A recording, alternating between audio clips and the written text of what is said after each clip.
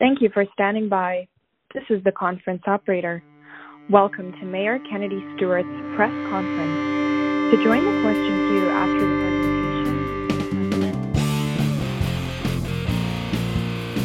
presentation... I'm Garth Mullins. This is Crackdown.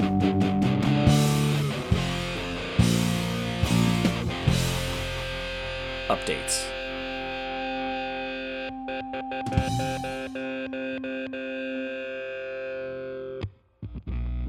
Lots been going on around here, and we're not going to have a show out for another couple of weeks, so I wanted to just explain what we've been doing. A big part of that has been preparing for next year, and that would be Season 3, which, it's hard to believe, but here it comes, and we need to make sure that we have enough money to keep doing it, and so that's been a big part of our planning. Yeah, and we just wanted to say thank you to everyone who supports us on Patreon, those who've been with us for a long time, some right from the beginning, and those who've joined in the last month or two, when we let you know that the show has some detractors. This is our producer, Lisa Hale, who I didn't introduce right off the top, but since we're not doing a script, you can just deal with it out there, Just face it.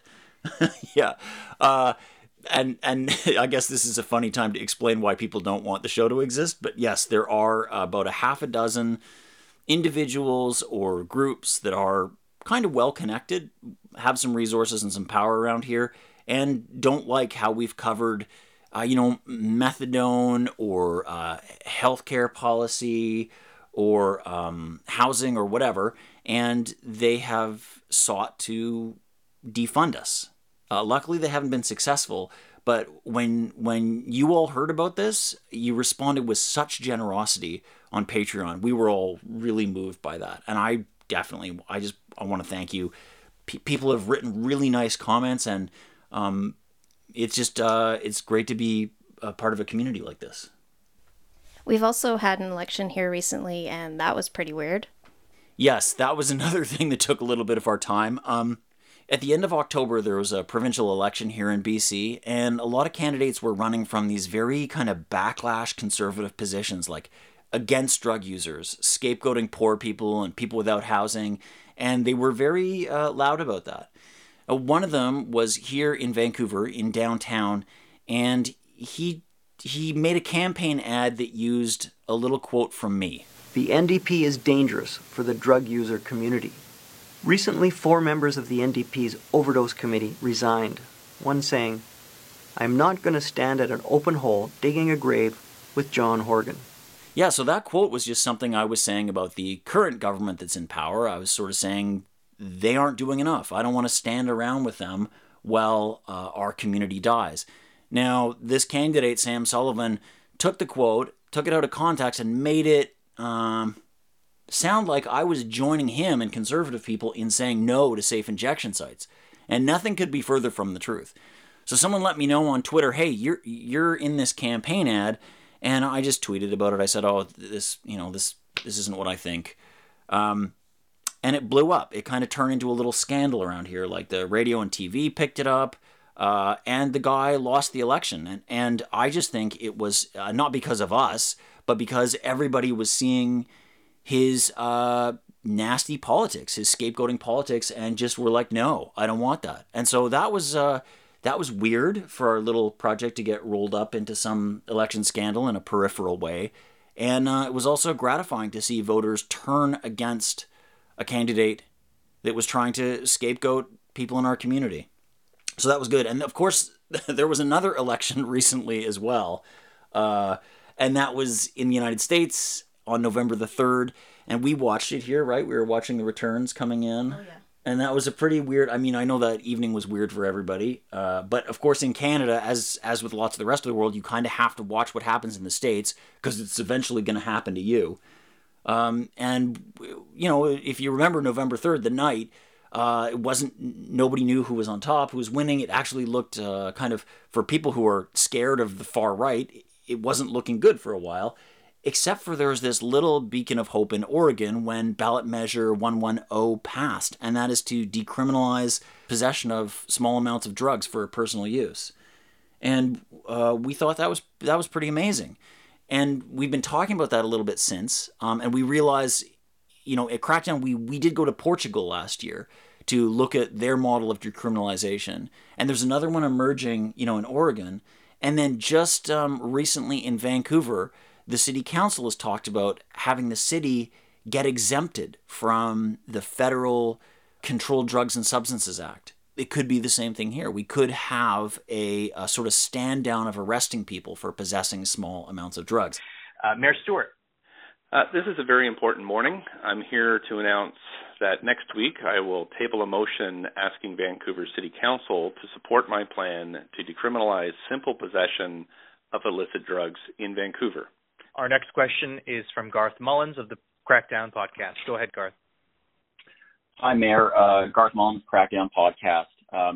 When the podcast was in Portugal last year covering their model of decriminalization, drug users told me, they said to me, Garth, don't let them build the system without you. Make sure that you and your people are at the table.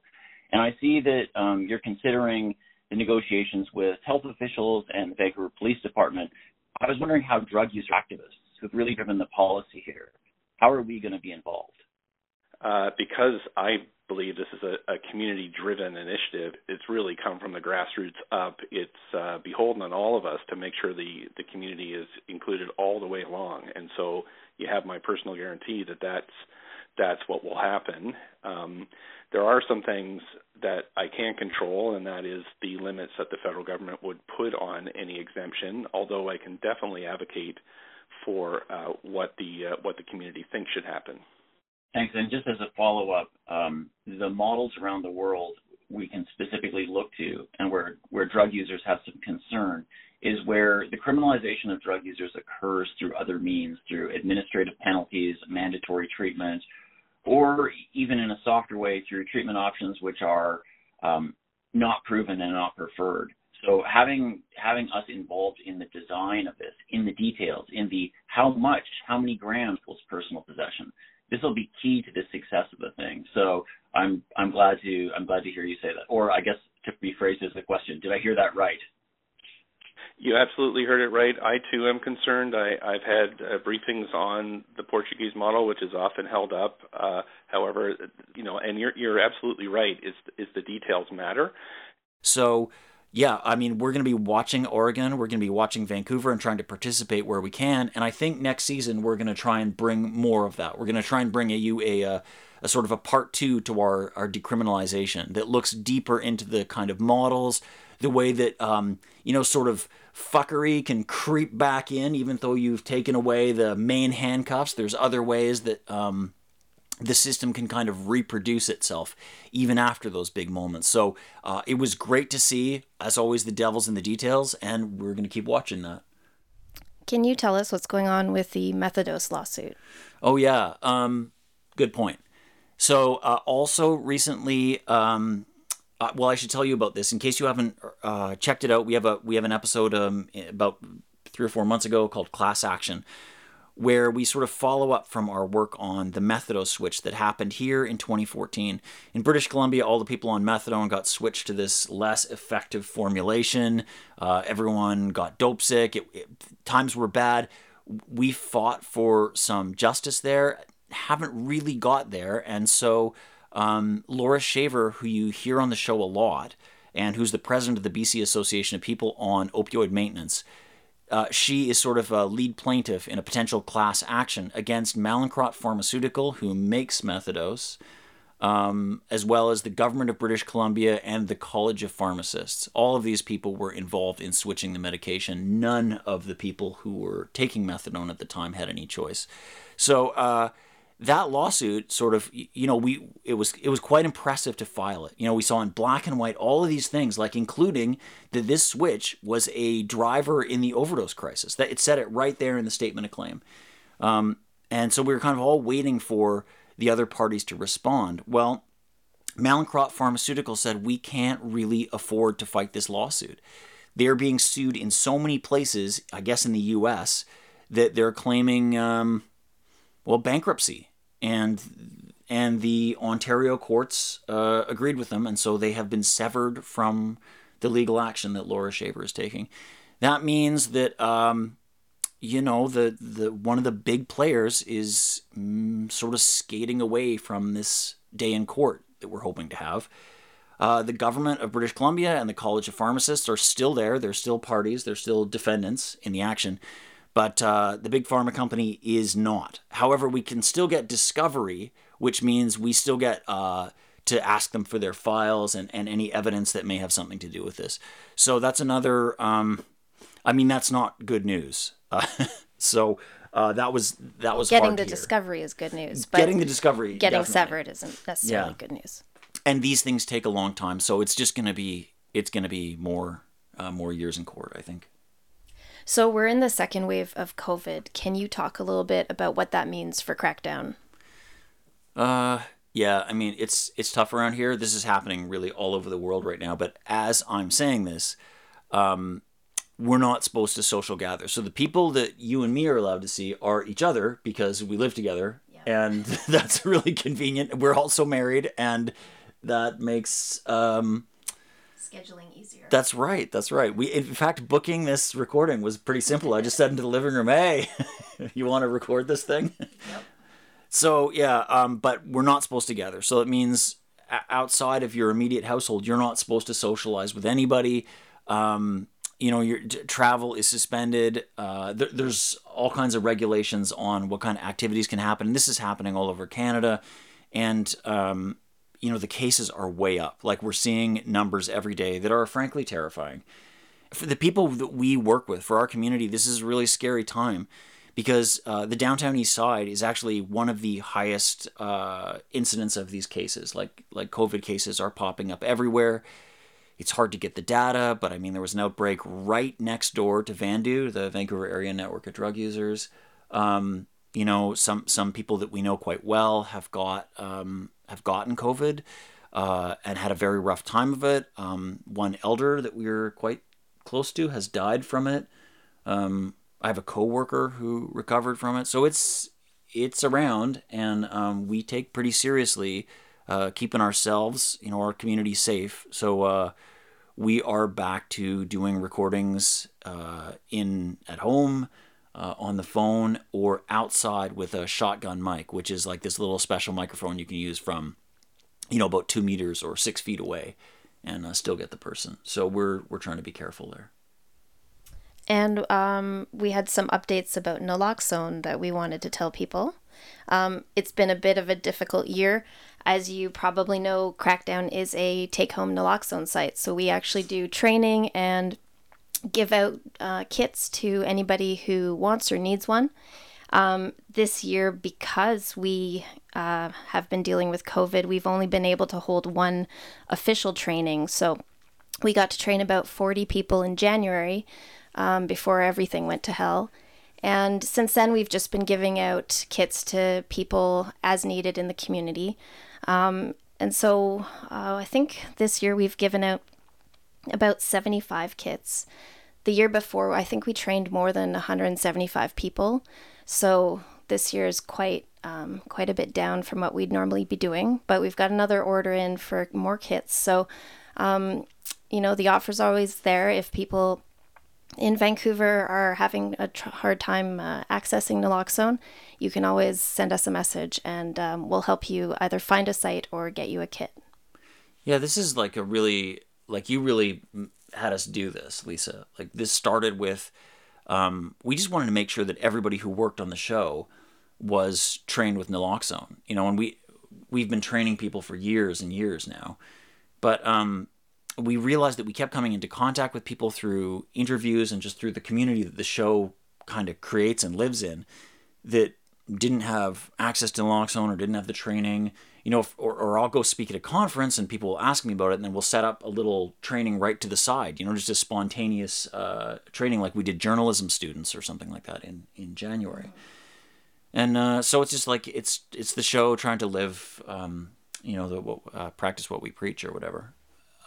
So there's good things happening on the show. We are definitely planning to be here next year. You all have helped us a lot on Patreon, and we're going to keep making it. We have a lot of interesting stuff to dig into next year, and we have another episode coming up shortly. And I just want to thank everybody. You know, I get a lot of messages and tweets from people, and I'm glad the show, you know, we kind of dreamed of making a show that people could use as an organizing tool. I know it's kind of a weird model of journalism, but I kind of think that's what we wanted to do. And people are using it like that. Like, people hold listening parties, and we don't always know about them. You know, and sometimes people say, oh yeah, we held this listening party, Crafts and Crackdown, where people get to knit and have snacks and listen to an episode and then have a political discussion about what actions they want to take in their community after. And I mean, I think that's great. That's what we hoped it would do. Or because of COVID times, having meetings on Zoom where they talk about the podcast or issues related to it. That's right. Yeah, that's right. Yeah, people do that too. So there's lots of ways people can do that, and we're happy to hear it. So yeah, I guess it has been, I won't lie, it has been a tough time. We have lost a lot of people. We did lose Dave Murray from our editorial board this year. He died in the spring, and we still miss him. But you know, like Laura told me last year, the struggle don't stop, and neither do we. So we'll see you all shortly in the next episode and next year. And thanks, Lisa. Thanks, Garth. All right. Be safe. Keep 6.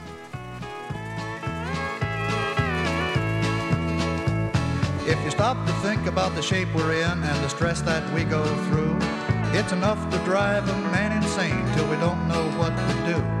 Then think about what most folks do to overcome these things.